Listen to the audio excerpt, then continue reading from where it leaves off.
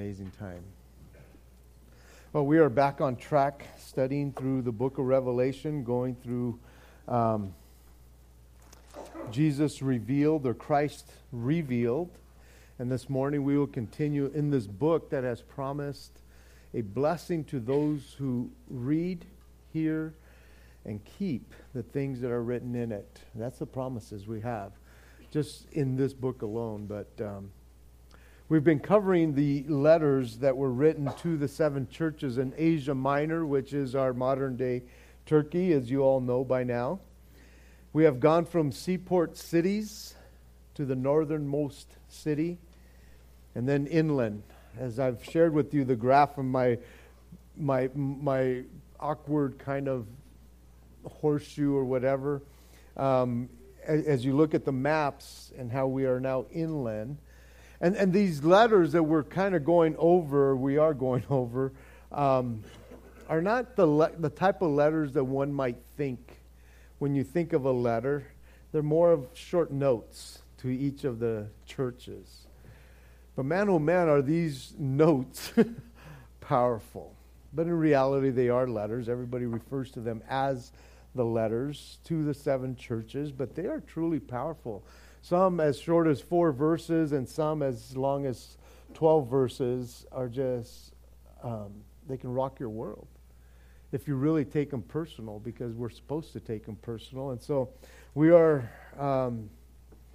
already covered 4 of the 7 churches, so I guess we could say that we are over the hump in that sense. And so we have 2 more churches to cover. The first church that we covered was the church of Ephesus, which was the church that lacked love and had left their first love. They hadn't lost their first love. They had left their first love. And they were to remember, repent, and return. The second church being the church of Smyrna.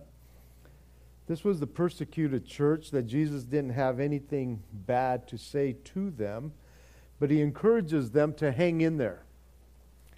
Even unto death, hang in there. And I know that sometimes when you hear, just hang in there, it's like, how long?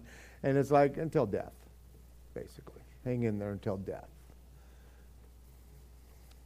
The third church was the church of Pergamos. And this was the church that was worldly. It was worldly in that it allowed outside influence to be taught as doctrine, as teaching in the church. And even though there was some faithful followers there in Pergamos, the rest were to repent. And then the fourth church that we looked at last week is the church of Thyatira. This was the idolatrous church. It tolerated the sin of idolatry and sexual immorality.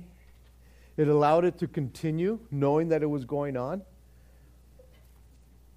But there was some within the church that Jesus encouraged to hold fast to what they knew until he came. And to the rest, he gave them the commandment to repent. Except for Smyrna and the churches that we've already covered, the end result is repent. Repent. It's no different this morning than what we're going to be looking at. It's repent. It's turn around. Stop it. Knock it off. Go the other way. And so this morning we continue in the 7 churches. And as we have finished now Revelation chapter 2, turn if you will, if you're not there already, to Revelation chapter 3, beginning in verse 1 to the 6th verse here. And to the angel of the church of Sardis write, these things says he who has the 7 spirits of God and the 7 stars. I know your works, that you have a name, that you are alive, but you are dead. Be watchful and strengthen the things which remain that are ready to die. For I have not found your works perfect before God. Remember, therefore, how you have received and heard. Hold fast and repent. Therefore, if you will not watch, I will come to you as a thief, and you will not know what hour I will come upon you. You have a few names even in Sardis who have not defiled their garments, and they shall walk with me in white, for they are worthy. He who overcomes shall be clothed in white garments, and I will not blot out his name from the book of life, but I will confess his name before my Father and before his angels. He who has an ear, let him hear what the Spirit says to the churches. Father, as we come before you, as we have just read your word once again, Lord God, people have heard your word. Lord, we pray that you would just pour out your blessing upon us, Lord. Lord, you've given us instruction. Lord, you've given us ears to hear.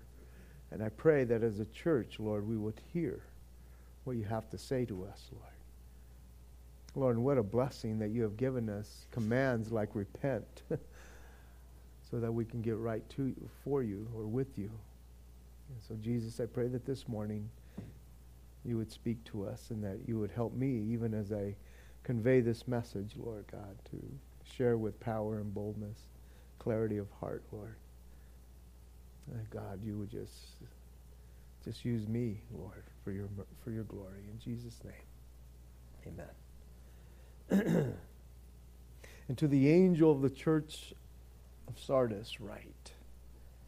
This messenger, as I was thinking about this portion of Scripture, this messenger had a tough message to give to this church.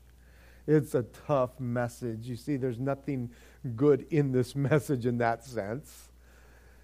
He doesn't commend them for anything, basically.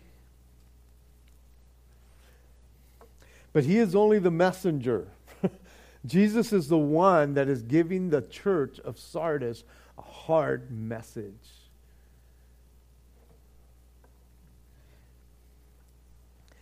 And this messenger was to deliver it, not to water it down. He was to deliver it just the way he received it. I think oftentimes when there's hard portions of Scripture, we like to water them down a little bit. You know, we like to think that it's like really for somebody else, not for me. You know, it couldn't be possibly for me. It has to be for somebody else. And even when we're sharing it with somebody else, we kind of water it down, soften the blow somewhat. Man, there is no softening the blow here. And this messenger is faithful to deliver this message to the church of Sardis. Now, the city of Sardis was one of the oldest and greatest cities in the Asia Minor in the BC times. And for that world, and for that matter, for the world as well. At one time in history, it was the capital city of the ancient kingdom of Lydia, a powerful kingdom back in the day. Not a huge kingdom. It wasn't a worldwide kingdom like you might think of all the other kingdoms that we read in Daniel and stuff. But it was a good enough kingdom that it was pretty powerful, rich. And this city was about 30 miles southeast of Thyatira and about 45 miles east of Smyrna, which was the seaport city. So just kind of almost going across, you would run into Sardis. Smyrna being that seaport city that we covered a few weeks back. And this was an interesting city in the sense that it had two parts to the city. Part of it was on the flat plain, on the ground, kind of a valley, the Hermus Valley.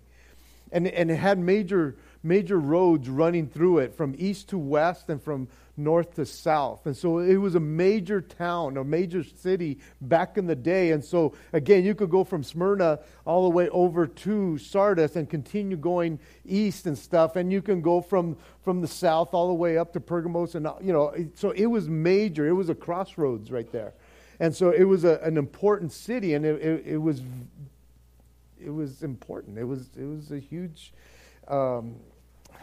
thoroughfare. Everybody kind of went through there. It wasn't like the city or the town that we talked about last week, Thyatira, that was in the middle of those two. It was just kind of a pass through. This one actually had a crossroads, and it was very it was busy. And the other part of this city was on this steep cliff that was about 1,500 feet above the city there. And it was an interesting, because you can go online once again and look at pictures, and it is this almost impenetrable cliff that had a narrow way through the back to come up, and the military used it as a lookout point. And it just looks so gnarly because they just built the wall along the edge of this cliff that made it even higher, but it was practically impenetrable.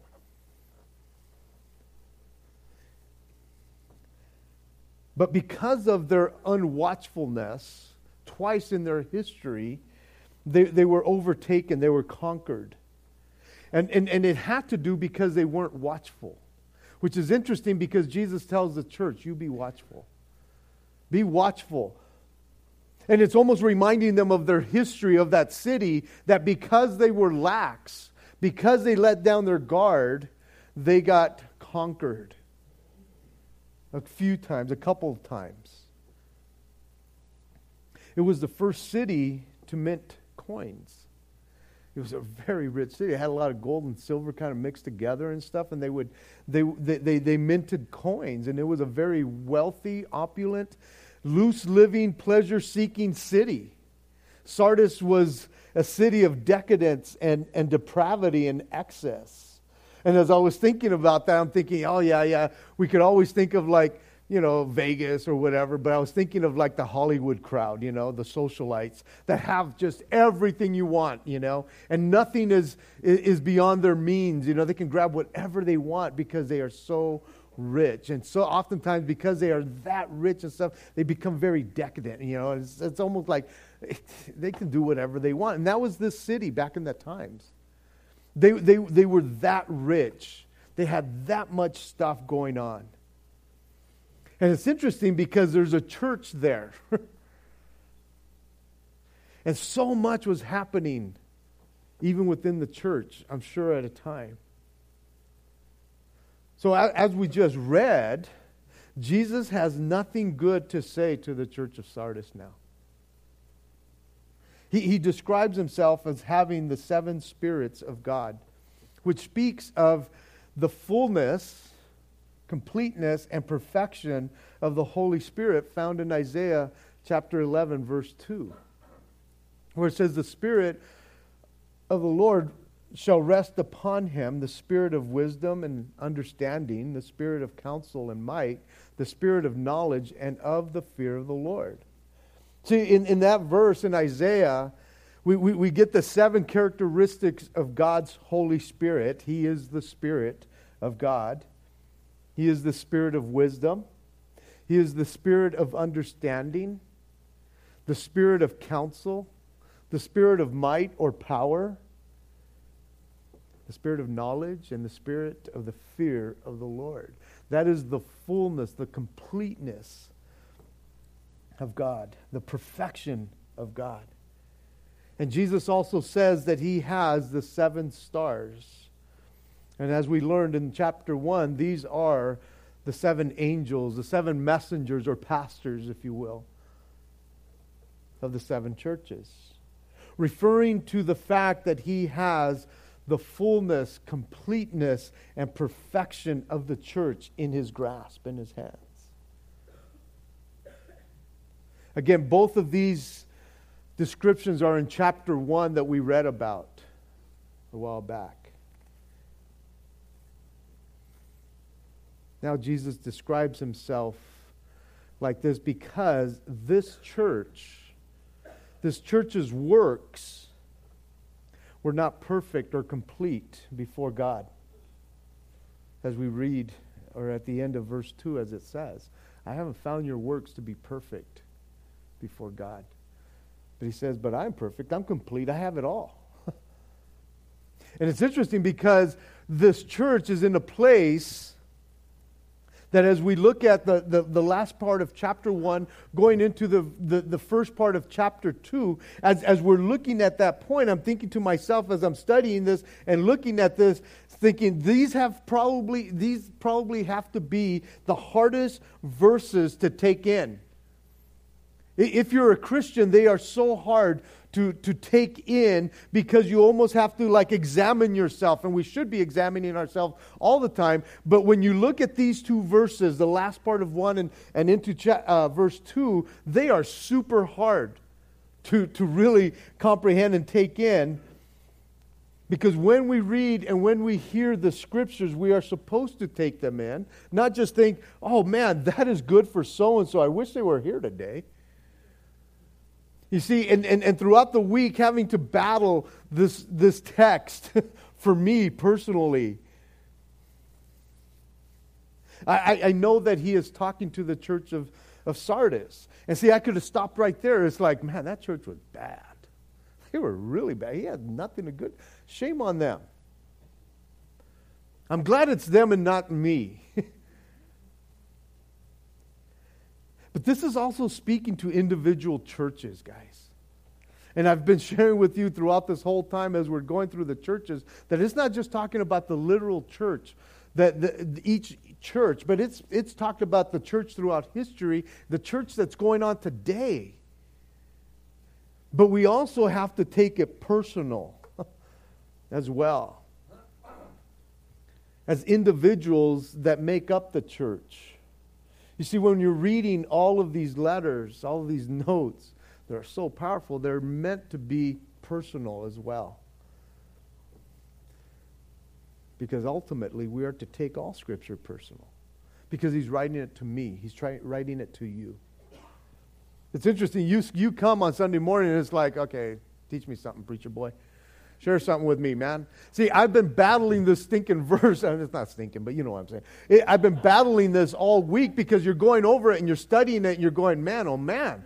Man, there's so many things that are being hit in my heart, you know. And so when I'm coming to preach it, I'm going, man, there's so much that man, my little pea brain has not been able to capture this week because I've been convicted in so many areas and I've battled this. And then it's like, well, now I got to present it to my people. And they're just coming in fresh. It's like, what do you got, man?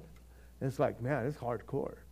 And like I shared, this is not an easy message. It's not an easy message for the messenger to give or even for Jesus to share. It's like, man, I find nothing good in you.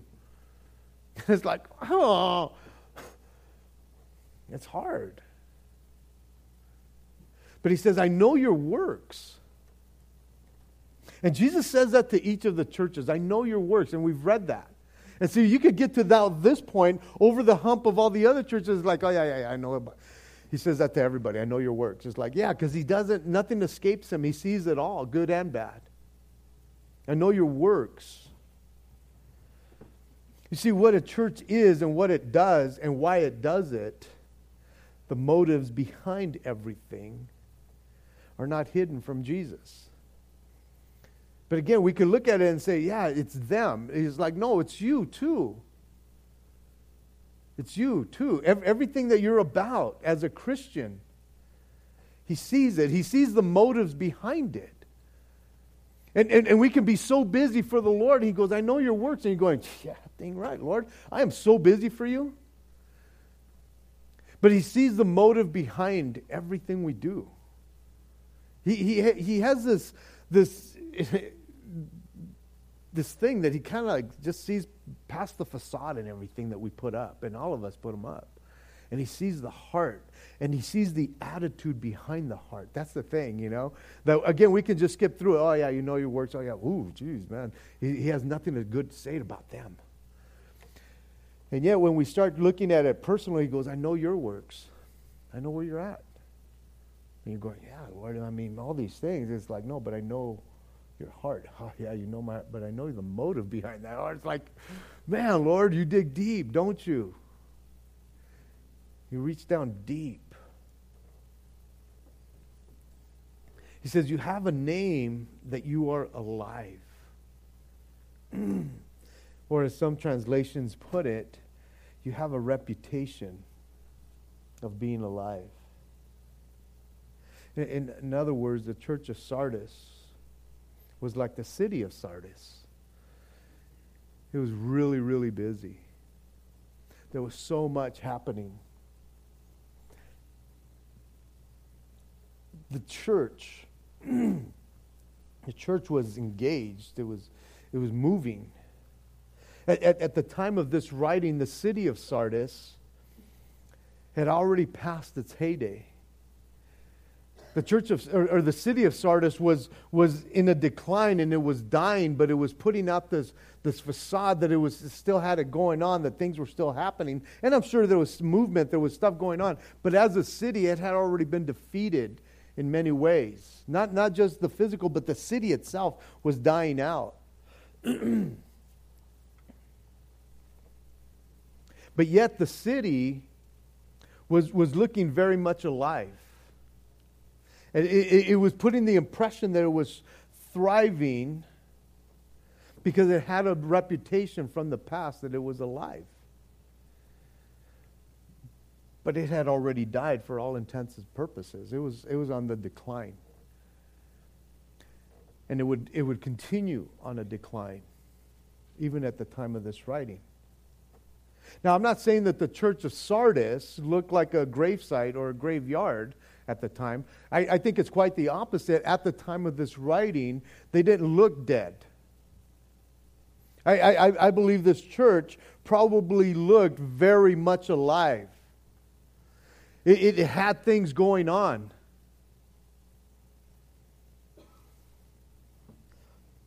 But they didn't even, they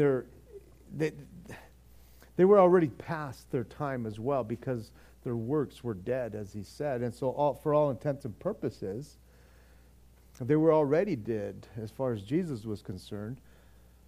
They thought that they were living. They thought that everything was going good. But Jesus looks beyond all the exterior, and he looks at them, what's going on inside, and he sees what's happening inside. He says, you're already dead.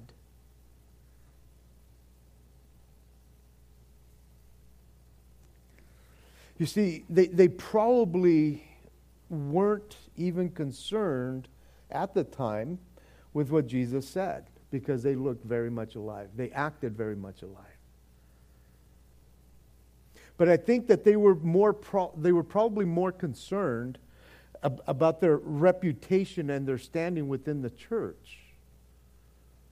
They were more concerned of how they were standing within the community and economy of the city, that they were still going, they were still moving and stuff.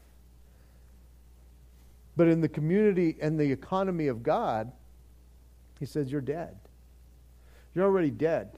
Everything that you're doing, you're just going through the motions, and there's no motion, there's no emotion attached to it. You're just going through it. And that was just a sad commentary to as I'm reading and studying this, and again, battling what's going on in my life and the church's life, and it's like, Lord, where are we at? Where am I at?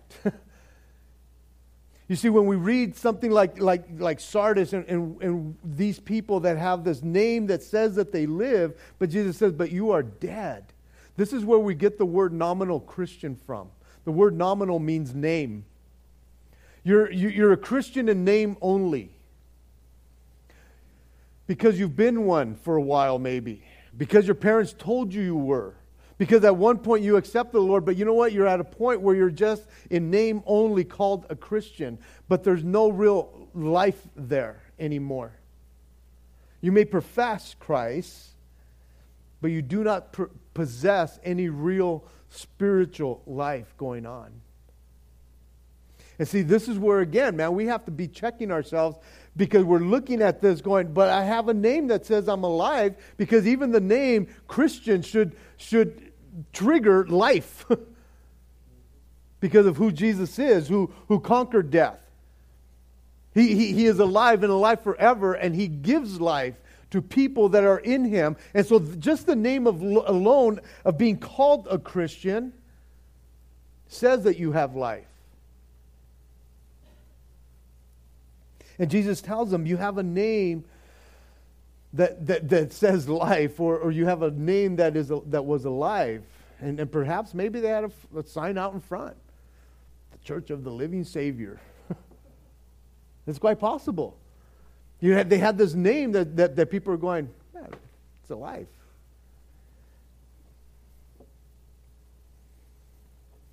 but they were truly dead inside.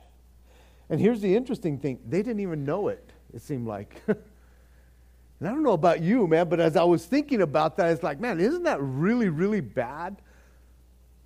That people are dead and they think they're alive, and there really is no life, and they're just kind of going through the motions. They look alive, but they're not. I don't know if you've ever been to churches that seem to be alive, but they're really dead. And you see, I came out of a religion whose churches were grand and big, and they had so much, it seemed like, going on. Because you looked at it, it's like, whoa, man. They look very much alive, but spiritually speaking, they're cold and they're dead. And it's not just religious churches, it's Christian churches that have become religious in a lot of ways. A lot of Christian churches can be the same way, man. It seems like they have it all going on. They have the programs, they have the ministries, they have the staffs, they have this, and they have that, man, and you're just going, man, they're just humming. It looks so alive. They're moving forward, it looks like. They're doing so much. And oftentimes, a lot of times, it's just to impress other people, other churches. Look at what we've got going on. And I'm not saying all those things are inherently bad. It's good that they're doing, but if they're not doing it for the right reasons, because they are alive in Christ, and if they're just doing it and they've kind of passed their heyday, man, but they have the funds to continue to look like they're alive, what good is it? There's so many people that are sitting in those churches and they're thinking, man, I go to so-and-so church and man, we got everything going on. And yet, spiritually speaking, those same people are dead. There is no spiritual life in them. They've either compromised their life, or they're being called nominal Christians because the way they conduct themselves, they're going, I see no life in you. And it's a sad commentary in that. These guys are like dead men walking, man. They look like those cheesy zombie films back in the day, you know. It's like, I know people are into zombies nowadays and stuff, but it's like, no, they're just dead. They're moving, they look like they have life, but they're dead.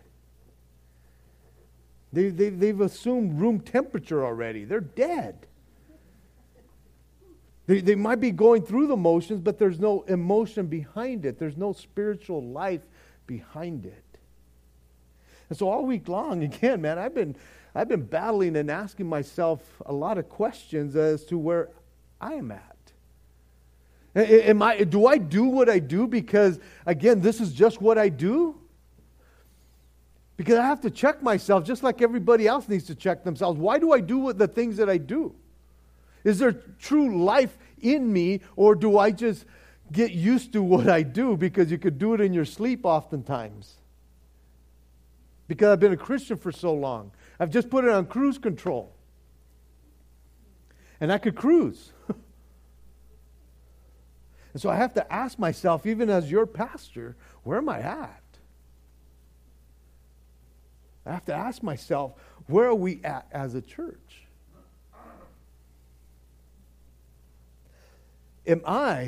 Are we like a chicken without a head, running around looking really, really busy, probably more busy than that chicken has ever been? It's covering a lot of territory at the time. But it has no head. It's dead. It's just a matter of time before he's going, what? It looked really busy a second ago. But see, it was dead when it lost the head. It was dead already. It just had to wind down, man. Am I running around like a chicken without a head? You see, and I have to ask myself continually that as your pastor. Why do I do what I do? Why do we as a church do what we do? I was reminded of what Jesus told the Pharisees in Matthew 23:27, where it says, "Woe to you, scribes and Pharisees, hypocrites! For you are like whitewashed tombs, which indeed appear beautiful outwardly, but inside you are full of dead man's bones and unclean." Sad. You see, it's sad because these Pharisees were very much alive. He's talking to someone who's talking back to him. They looked very much alive, but spiritually speaking, they were dead, even as they lived. They were dead, spiritually dead. And Jesus knew that in their hearts. Outwardly, man, you put on the facade, you put all those things on, and you look like those coffins that are out there, or those sepulchres that are out there. Outwardly, man, they looked white, but inward, they were full of dead man's bones. And that's what the church, or what Jesus is telling the church in Sardis. But you are dead. You are dead. All the while thinking that you're alive.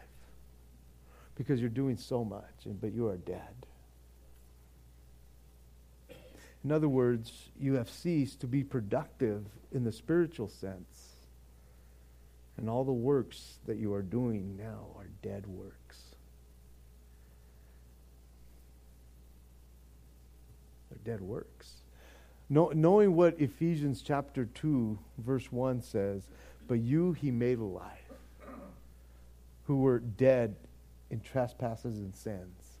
Understanding, as I'm studying, looking at this, understanding that Jesus has made alive that which was spiritually dead. Whoa, what power. The amazing things that Jesus can do, that you who were spiritually dead, he's made alive. And then to allow that life that Jesus has given to us, allow that which was alive to die. And it wasn't because Jesus couldn't maintain that life.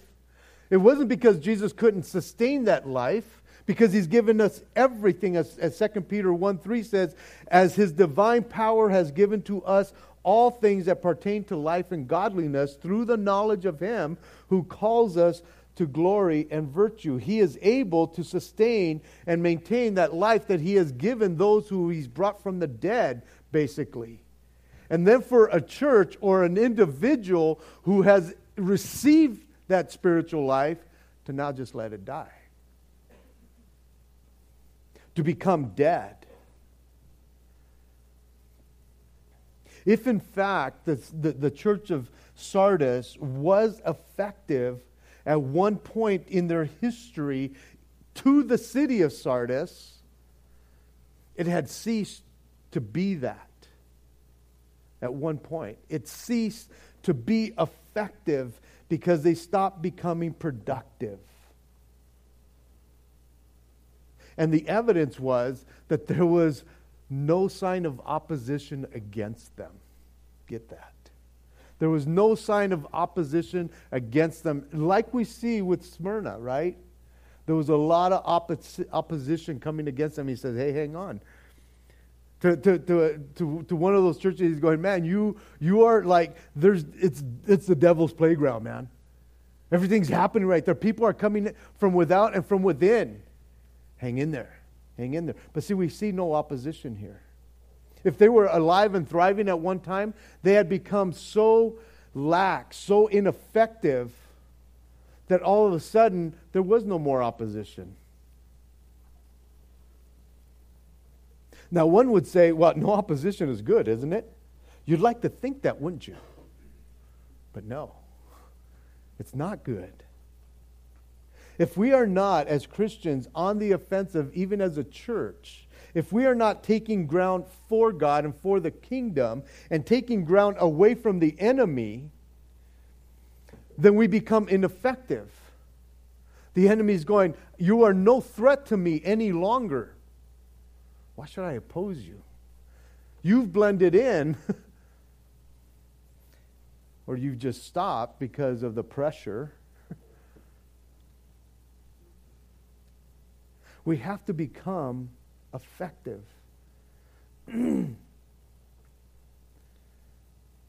We are not just to maintain ground, we are to take ground. And as a church, again, man, I have told people I am a good maintainer. I can maintain things. And that scares me. That scares me because I could kill it if I just maintain it. If I am not taking ground, if I am not having a vision that not just for the year, but for 10, 15, 20 years in advance, then I could just maintain. It's like, let's just keep the status quo. Let's not cause any waves. Hey, how about if we just go back to the shore where we don't have to go into the deep? I can maintain that. We can all maintain that. But we're never going to get to our destination. We're never going to grow. You know, I've heard this before, that a lot of these churches, they start with a man, and then it becomes a movement, and then it becomes a machine, and then it becomes a monument. That's where Sardis was. It had become a monument. Because it wasn't a movement anymore. They weren't productive anymore. And it scares me. It scares me for our church. It scares me for me as a Christian, because I could just sit and do nothing and not have opposition. And forget the movement. You know, I guess I would say, man, we want the movement, man. We want it to flow like a well-oiled machine, but be careful. Because you put it on autopilot and pretty soon you're a monument. And that's where this church was, and we need to be careful. Because it's only a matter of time, if you just maintain and not take ground, it's only a matter of time that you become stagnant. You start to dry up. And eventually you're dead. Because there's no real sign of spiritual life. See, the Spirit of life, or the Spirit of God, gives life. But if somebody wants to just have the name, say that they live, and not have the power that is attached to it, that gives life, you are dead even as you live. Jesus tells them in verse 2, be watchful and strengthen the things which remain that are ready to die. Strengthen. In other words, the word be careful or be watchful means wake up.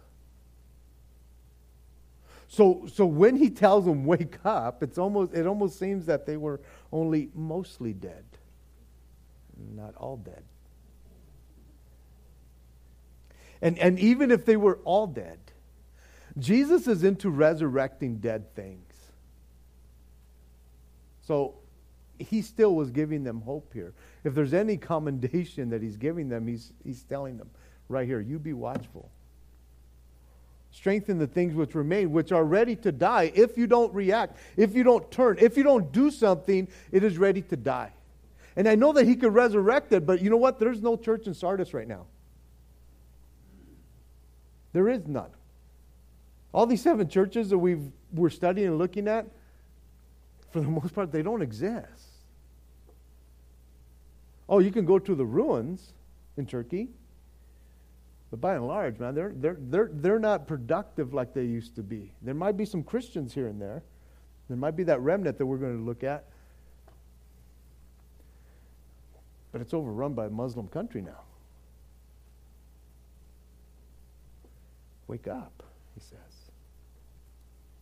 Jesus says, I am the resurrection and the life. He who believes in me, though he may die, he shall live. God is into resurrecting even the dead. And you see, I don't know where you're at right now. I don't know if you've checked yourself lately, if there's even a pulse going on. It's like, In our Christian life and in our Christian walk, we can sometimes become cold and dried up, becoming dead in our Christianity. And we are to wake up, check yourself, see if there is a pulse, and strengthen the things that remain. Because nothing is impossible with God. You see, the main thrust here is repent. Because God can bring you back from the dead. If you feel dead, if you feel like, man, there is no productivity, you've tried to maintain it, but you've dried up, and now you're dead. But you still come. You look good. Y'all look good. And see, you can fake me out all stinking day long, man, because you look good. But Jesus sees your heart. And he sees you sitting there and you're dead. Thinking, how do you know? Because you're asleep on me right now. You look dead. Not really. Kitty, if I could give you a good nap, take a good nap.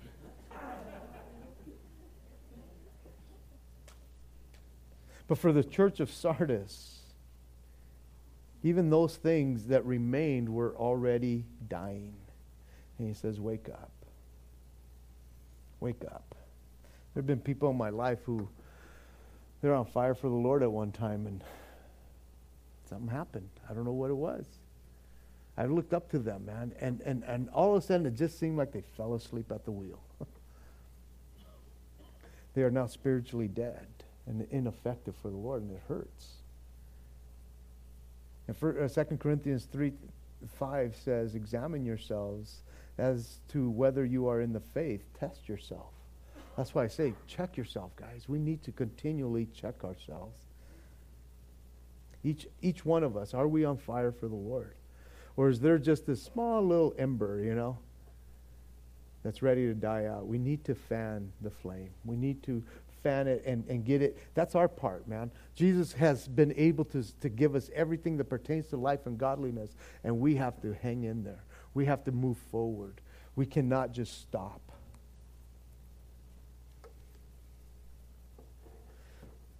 Although they were doing works, Jesus says they're not perfect with God. And the word perfect means complete. They weren't measuring up to what God required. And probably had to do with their lack of love. It just became a machine, and there was no more emotion attached to it. There was no more love. And so it was incomplete and imperfect. And it's quite possible that they were just doing everything to keep their reputation going. In verse 3, and I need to hurry, it says, remember therefore how you received and heard. Hold fast and repent. Because if you don't repent, then I'm going to come and snatch what you do have like a thief. Jesus didn't tell them to remember what they had received, but how they had received it. They had received the gospel, the story of Jesus and how he died for them and what he offered to them. But how did they hear it and how did they receive it? Through the power of the Holy Spirit. And there's a warning in Galatians when Paul says, having begun in the Spirit, are you now going to make it perfect in the flesh? And that's kind of what happened here. They had received it in the Spirit and the power of the Spirit, but it became so ritualistic that it was now, it just became part of their flesh. And so Jesus is reminding the church of Sardis that he has the seven spirits of God. He has the fullness of God, but somehow they had taken their eyes off of Jesus. And because the Holy Spirit is a gentleman, when you turn your back on him, he'll step back. He'll let you go do it in the flesh. He'll let you flounder. But it will not be complete. And that's a battle that we have every day between the flesh and the Spirit. But the Spirit will not take second fiddle. He will never play second fiddle. He needs to be first and foremost. And they were to repent. They were to stop. They were to turn around and remember how they had started and then hold fast to that because that was their only hope. If they didn't wake up, he says that he would come and snatch out whatever they did have. And it reminded me of the 5 foolish virgins who were left waiting in the darkness, not enjoying the joy of the Lord. They were missing out on the blessings of the Lord. And if this church didn't wake up, they would feel as empty as a homeowner waking up and seeing that he's gotten cleaned out. Because they stopped being diligent. They stopped watching. They stopped moving forward. They stopped being proactive and became inactive. I would have you turn to 1 Thessalonians chapter 5, but you can do that on your own. And I know that he's alluding to, in that text, he's alluding to the second coming of Jesus Christ. And it's quite possible that here, when he tells a man, if you don't turn things around, I will come as a thief, and you will not know the hour in which I come. I mean, he could be talking about the second coming here, but he could also be talking about the rapture of the church here.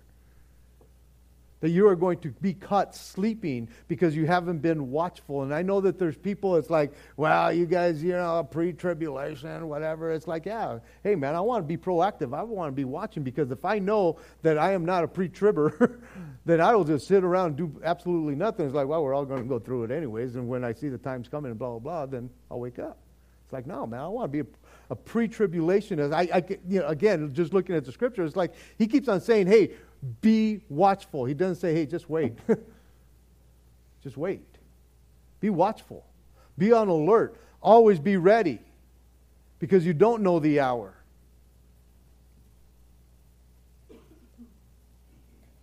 You could read about the evil servant in Matthew 24, 45 to 51, where he says, the Lord delays his coming. And he just started doing things that were not right because he wasn't being watchful. Verses 4 through 6, again, he kind of encourages them and says there's a few in Sardis whose names, they have not defiled their garments. They haven't gotten caught up in all of this. They were that few, that remnant. In Pergamos and in Thyatira, there seemed to be a few bad among the good, but here it seems that there was a few good among all the bad. Which is noteworthy because Jesus takes note of the few. And he will not punish the righteous with the unrighteous. He will always deliver the few, the remnant. We saw it in the flood, we saw it in Sodom and Gomorrah, and we will see it in the rapture of the church. These few had not defiled themselves. They had not defiled the righteousness of Christ Jesus, which is through the Holy Spirit that dwells in them. And he says, they shall walk with me in white, which speaks of purity. And even though things look bad and even really bad throughout church history, there was always a remnant that remained. Throughout the church, there's always been a remnant who keep themselves unspotted. Unspotted from the world. And the church of Sardis in church history falls right after the Dark Ages and the Middle Ages, and it's referred to the Reform period that took place in the early 1500s to the late 1700s, almost the 1800s. Now I know when we look at verse 5, it could give us pause, because you begin to wonder whether or not your name is written in the book of life. And if you are, then can it be blotted out? And if it is blotted out, can he put it back in? Let me just try to make it simple as I possibly can, as I need to hurry here. If you are worried about this, it's possible that you are wanting to see just how far you can be from God and the things of God and still be considered not dead. In other words, what's the minimal I have to do? And is it really that bad to be called a nominal Christian? and I would say, my advice to you, if you're concerned about this, is either be all in or all out. Do one or the other. Again, if you want to be in, be all in. If you want to be out, go on with your bad self. Do whatever you want in that sense. If you're saying, well, I'm going to ride the fence, it's like, guess what? Satan owns the fence too. So be in or out. Because then you will know exactly where you stand. You won't have to worry about if your name is written in the book of life or not.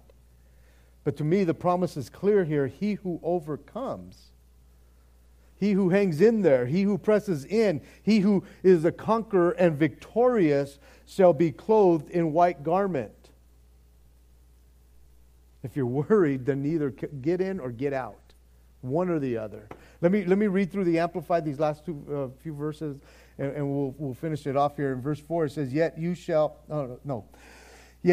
have a few persons' names in Sardis who have not soiled their clothes. And they shall walk with me in white, because they are worthy and deserving. Verse 5, thus shall he who conquers, is victorious, be clad in white garments, and I will not erase or blot his name out of the book of life. I will acknowledge him as mine, and will confess his name openly before my Father and his angels. Verse 6, he who is able to hear, let him hear too, and heed what the Holy Spirit says to the assembly, the churches. I want to encourage you this morning. Jesus is into resurrecting those things which are dead. And you need to check yourself to see where you were at this morning. You look alive, but where's your heart? The Spirit of God gives life, and Jesus came that you may have life, and that more abundantly. And so if you feel like you're in a dead place, the solution is wake up, strengthen the things that remain, remember how you once received it and heard it, hold fast and repent. Amen? Let's stand and pray. Father in heaven, again, Lord, I pray for everybody that's in this room right now, Lord, and those who may hear this message later on. I pray for them right now, Lord. That Jesus, you would reveal where we're at with you. That you would help us, Lord, to examine where we are and what we're doing even in you right now. I pray for my brothers and sisters, Lord. Capture their hearts, Lord. Those, Lord God, who are barely holding on, Lord God, and they are ready to die because they've just maintained, they've become stagnant. I pray that this morning, Lord God, they would repent, that they would wake up, Lord, and that they would remember just all that you have for them. Lord, we look to you because we know that you're able. You're able to resurrect the dead, Lord. And Father, if there's any dead in here right now, Lord, resurrect them, that they would be excited about who you are and what you're doing in their life, Lord God, that they would become productive. Lord, again, Lord God, being productive means there's opposition, and I pray that you would give them strength for the opposition, Lord, to hang in there and to press in to the very end. And we give you praise, glory, and honor in Jesus' name. Amen. If you need